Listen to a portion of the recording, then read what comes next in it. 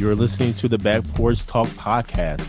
Danny and Jason had many discussions and debates on the back porch while making pivotal investment moves with assets. That's right, with trading cards. They welcome you to the back porch and right into those discussions about current sports news with a fresh and unique twist. So come on and join us.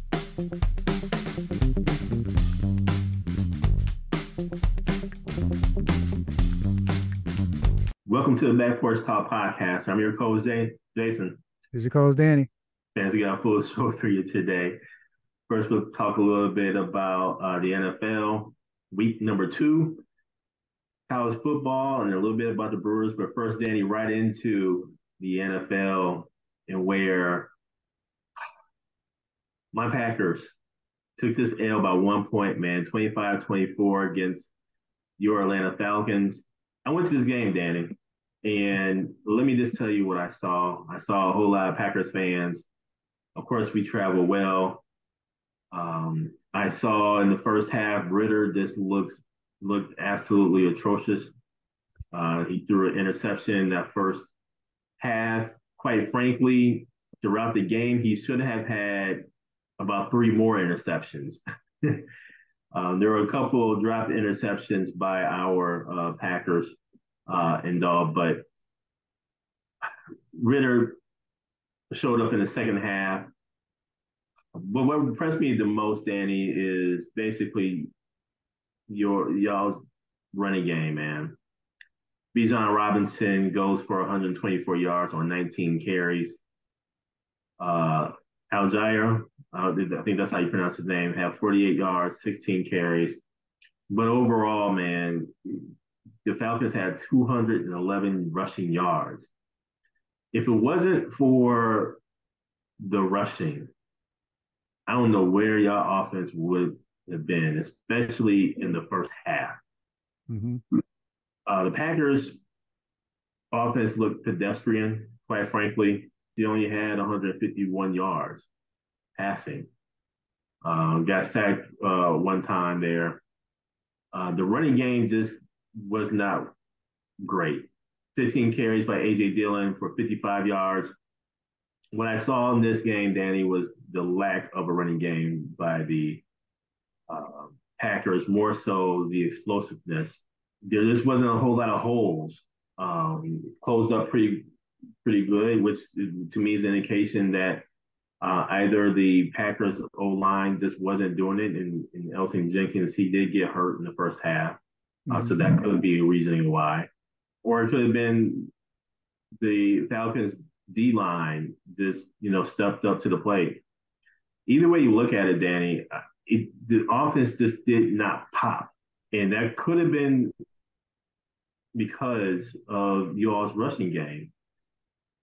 The rushing game obviously wound the clock down.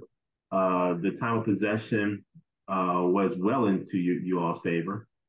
And so I think that has something to do with it, man. But, man, this kid, Bijan Robinson, is something special. There were a few moves in there that I was like, man, this is very standard-ish.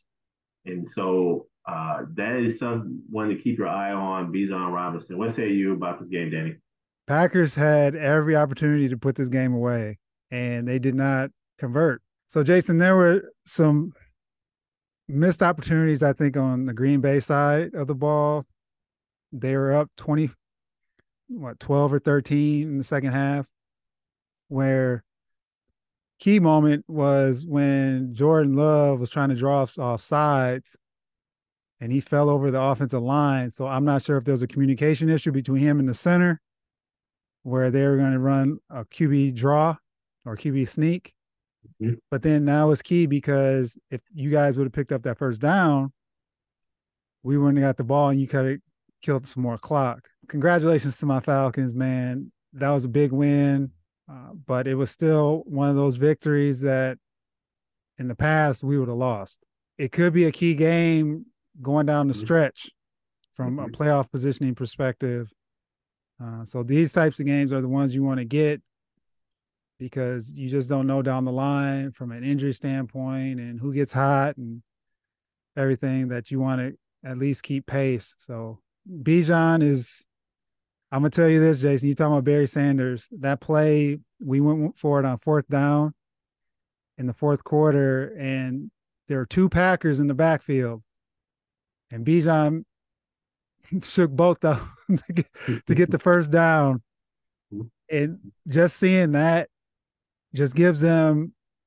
I was speaking to a fellow Falcon fan where with Algier and Bijan is very similar to Warwick Dunn and Allstott. If you remember from the Tampa Bay years, where Algier's more that ground and pound, and Bijan's that speedy. You can put him anywhere on the field, and he'll more than likely get that first down. And speaking of the NFC North, Danny, NFC North did not fare well at all in week two. You had the Vikings lose to the Eagles, 34-28. You also had the Lions lose in overtime against Seattle Seahawks, 37-31, where Geno Smith continues just to resurface his career, man. I mean, this is a career that has come from the ashes to something of prominence, man. This is something else. And then you this L, man, against the Buccaneers, man, 27-17. Danny, just from a Bear standpoint, man, listen, I'm a little concerned for Justin here. Just Justin Fields, just 211 yards, one touchdown, two picks. I don't know if this is the right offense, man. This offense is atrocious, even though he has the weapons. So I don't know if it's a matter of him not seeing things right or what, but it's just not clicking, man. DJ Moore, though, had 6 receptions for 104 yards. So we'll see about these lowly Bears. A game that really stood out to me this weekend, besides the Packers and Falcons game, Danny. Well, there's a couple of scores that stood out to me. One score that stood out to me was the Ravens Bengals, where the Bengals go down 0-2. 27-24, Ravens prevail. The Bengals are not the Bengals that we know of, Joe Burrow, and he ends up getting hurt in Dall. So we'll see what happens there in Dall. The other game that scored that kind of got my attention here was the Dolphins and Patriots, and I say the Dolphins because I think you really got to start looking out for the Dolphins. The Dolphins can win this division. I'm not so gung ho about the Bills with the struggles that they continue to have with turnovers and everything. But these Dolphins can do something. And as long as Tua can stay healthy, they got an offense for you, and they got a halfway decent defense. So the Dolphins, to me, is a team to really, really watch out for, Danny. What say you about this NFL week number 2? A couple other games of note. The Chargers went 0-2, second week in a row where they've lost a close one. And that head coach, I don't know how he still has a gig after the debacle last year with Jacksonville, where Jacksonville came back on them in the playoffs. It's just the same old, they can't get over the hump. And I always call them the AFC version of the Atlanta Falcons because it's about closing. And you have all these close games and you can't close. You could be possibly 2-0. Now you're 0-2 and you're trying to dig yourself out of a hole. Thing was last night actually with Nick Chubb and his knee injury and for the Cleveland Browns. Just curious now what they do with him he being out for the year. He's out for the year. What do they do there at running back and supporting Deshaun Watson? Something just for all the talent Cleveland has. I know they have an offensive lineman out. I think it's I want to say their left or right tackle. But for so much talent, man, they just seem off. And I'm not sure if it's Deshaun Watson still trying to work off rust or they just seem out of sync when I was watching them last night. So great win by Pittsburgh. And then just to call out the Cowboys, that defense is one to be reckoned with right now. Micah Parsons is a man on a mission. And if that defense continues to play like that, Dallas is going to be tough. But we've seen this before where when they get in the playoffs, that's where things kind of unravel from an offensive standpoint.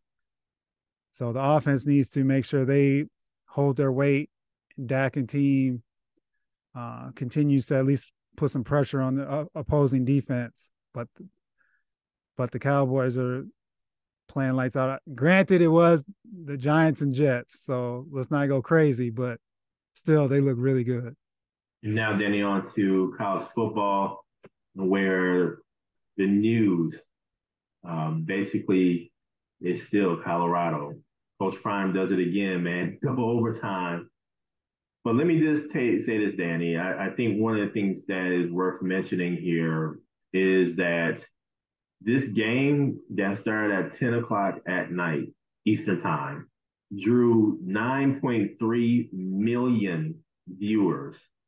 Are you kidding me? Viewers, man. And so, according to ESPN, this 9.3 million viewers makes it the most watched late night college football game ever on ESPN. Crazy. This is the prime effect, man. Mm-hmm. This is the prime effect. Normally, in this broadcast window, according to ESPN, the average viewership is 1.7 million. That was last year.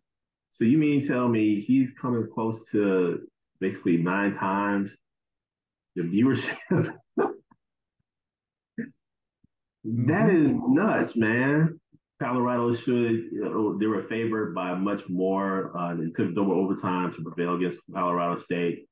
But this almost sounds like, you remember how back in the day, well, we don't know because we weren't necessarily born or too young, but Muhammad Ali would always, have these lines to really spur up the interest in the fight. Mm-hmm. Same thing in a sense with Mike Tyson, spur up interest in the fight. Of course, there were some things said by the Colorado State football coach to spur up additional interest in this matchup. And it worked, man. 9.3 million viewers later, they're still talking about it. And so next, Colorado plays Oregon, up in North Oregon. This 3:30 game on ABC. The first two games were on Fox, where that average viewership was 8 million viewers. I've never really watched Colorado football, Danny. I haven't watched Colorado football really since way back in the day. Cordell Stewart and that Sean crew. Salam and all Sean those Salam, yeah, that crew. I haven't watched Colorado football, but this is really forcing, if you will, me to watch because I'm just curious. I mean, we've seen what Prime did at Jackson State. Yep. We've seen what Shadur's done at Jackson State and Travis Hunter. And unfortunately, he got hurt. He may be out 2 to 3 weeks. On a cheap shot, in my opinion. This speaks volumes to what can happen. And we talked about it last week, Danny. You go to HBCU, you can go anywhere and do great things. This proves it even more. What say you about this game? I probably sing the sentiments of a lot of people. I was hanging on, man, by a thread. I was like, man, this game is late. Colorado was very lucky to pull this one out just due to Colorado State and their silly penalties. They just were making key mistakes at the wrong time, which gave Colorado life because Colorado technically shouldn't have been in this game just the way they are playing. And I was worried for them because, like you said last week, I was worried about this being a trap game. And also a rivalry game on top of it. but they pulled it out. They got that third win heading into this tough stretch now that they have in conference, starting with Oregon. If you watch the pregame and the morning, and Prime had him going all day. He had everyone was coming out the woodwork. Everyone was coming out to the game, and it was like star-studded event. It was like Formula One when they were in Miami. Man, you are not lying. You had a rock out there. I mean, you had everybody out there, Yeah, man. yeah. And so with him doing that, and now with them playing against Oregon, the shame here is Hunter being out Mm-hmm. because they're not going to be at full strength, and also seeing him against top talent like week in and week out to Mm-hmm. showcase his skill set is unfortunate because with USC, he's going to miss that game as well, which is next week. Mm-hmm. But great game, man. It was intriguing. It had some lulls in it because the decibel level was up here, but once Colorado State did what they were doing, it kind of brought everyone down. Mm-hmm. But then they came back and orchestrated that Shadur orchestrated that drive at the end, and then they got the 2-point conversion to take it to OT. Great finish, and Colorado's 3-0. Also in college football, Danny, a couple of games that this stands out to me here was that of Florida State prevailing over Boston College by 2 points. Mm-hmm. They continue their surge here, but I think they dropped down in the polls to number 4 now, and Texas goes up to number 3. Another interesting thing here that I noticed was Alabama continues to struggle, man. This is not the same old Alabama. The quarterback position is in question. They only won 17-3 against South Florida. In my opinion, my Florida A&M Raptors played better, even though we have more turnovers and everything than Alabama did. So I think that says a lot about what's happening in Alabama and their football team, especially in the quarterback position. Florida upsets Tennessee 29-16. And so those are some of the things that stood out to me in college football, other than Colorado State. Jason, I Yes. would add to that Washington, and so Michael Penix Jr. continues to show out. He had 474 yards this week in a victory where they won 41-7 against Michigan State. And he is got to be up there for Heisman. Obviously, once conference play starts, we'll see if he can keep it up. But right now, man, he is doing his thing. And then you mentioned Alabama. We talked about that too, about the quarterback play. If they can't get that right, man, I don't see them doing much over the season. It's going to be a very tough season for them. Uncharacteristic season for them. The other thing too, Danny, just this HBCU football here. I'll just say that my Florida A&M Rattlers opened up on the new Ken Riley Field with the victory against West Florida. Even though they're a D2 school, that was a school that has won the D2 championship most recently, and then has been in the final game as well last year. A test 31-10. 271 yards by Jeremy Musa, 3 touchdowns and all. So my Rattlers prevailed 31-10. And then the other noticeable score that to me just kind of stood out here, man. Texas State just obliterated Jackson State 77-34. I'm not kind of down Jackson State in any way. The score by Texas State just really resonates where 77 is put on the board. And if I'm not mistaken, Jackson State hasn't been home yet, or maybe they played one home game so far. So they've been on the road mostly. So I'm pretty certain they're looking forward to being home the rest of the season more consistently. And now, Danny, on to a little baseball talk, and where the Milwaukee Brewers, man, listen, Danny, they are 6 games ahead of the Cubs in the division with just a few games left. They're now in the series with the Cardinals, and then they wrap up 2-game series of their schedule with Chicago Cubs. I don't think that's really going to matter a whole lot as long as they can hang on here. But what say you about these Milwaukee Brewers, Danny? Jay, last night, Adam Wainwright got his 200th victory against the Brewers, where it was a 1-0 game where Peralta had a nice pitching outing, but no offense. This is where, again, the fear with the Brewers. First, make the playoffs, but when you make the playoffs, are you going to be able to score? Exactly. So right now, they have the Cardinals, and then they have the Miami Marlins, who have something to play for. They run it into the Cardinals again, and then the Cubs to finish the season. First step is make the playoffs. But then once you make it, don't waste these great pitching outings with no offense. So hopefully they can rectify some things, get some things right, tighten up before they get to the playoffs. And I just have a quick correction here. The Brewers end this season on a 3-game series against the Chicago Cubs. Mm-hmm. There are 12 games left for the Brewers, and they're 6 games ahead. So I want to say they have this division pretty much on lock. They just need to win a few more games, man. Just win a few more games, and you guys can have this on lock. So we'll see what happens here. Thank you for joining us at Back Porch Talk Podcast.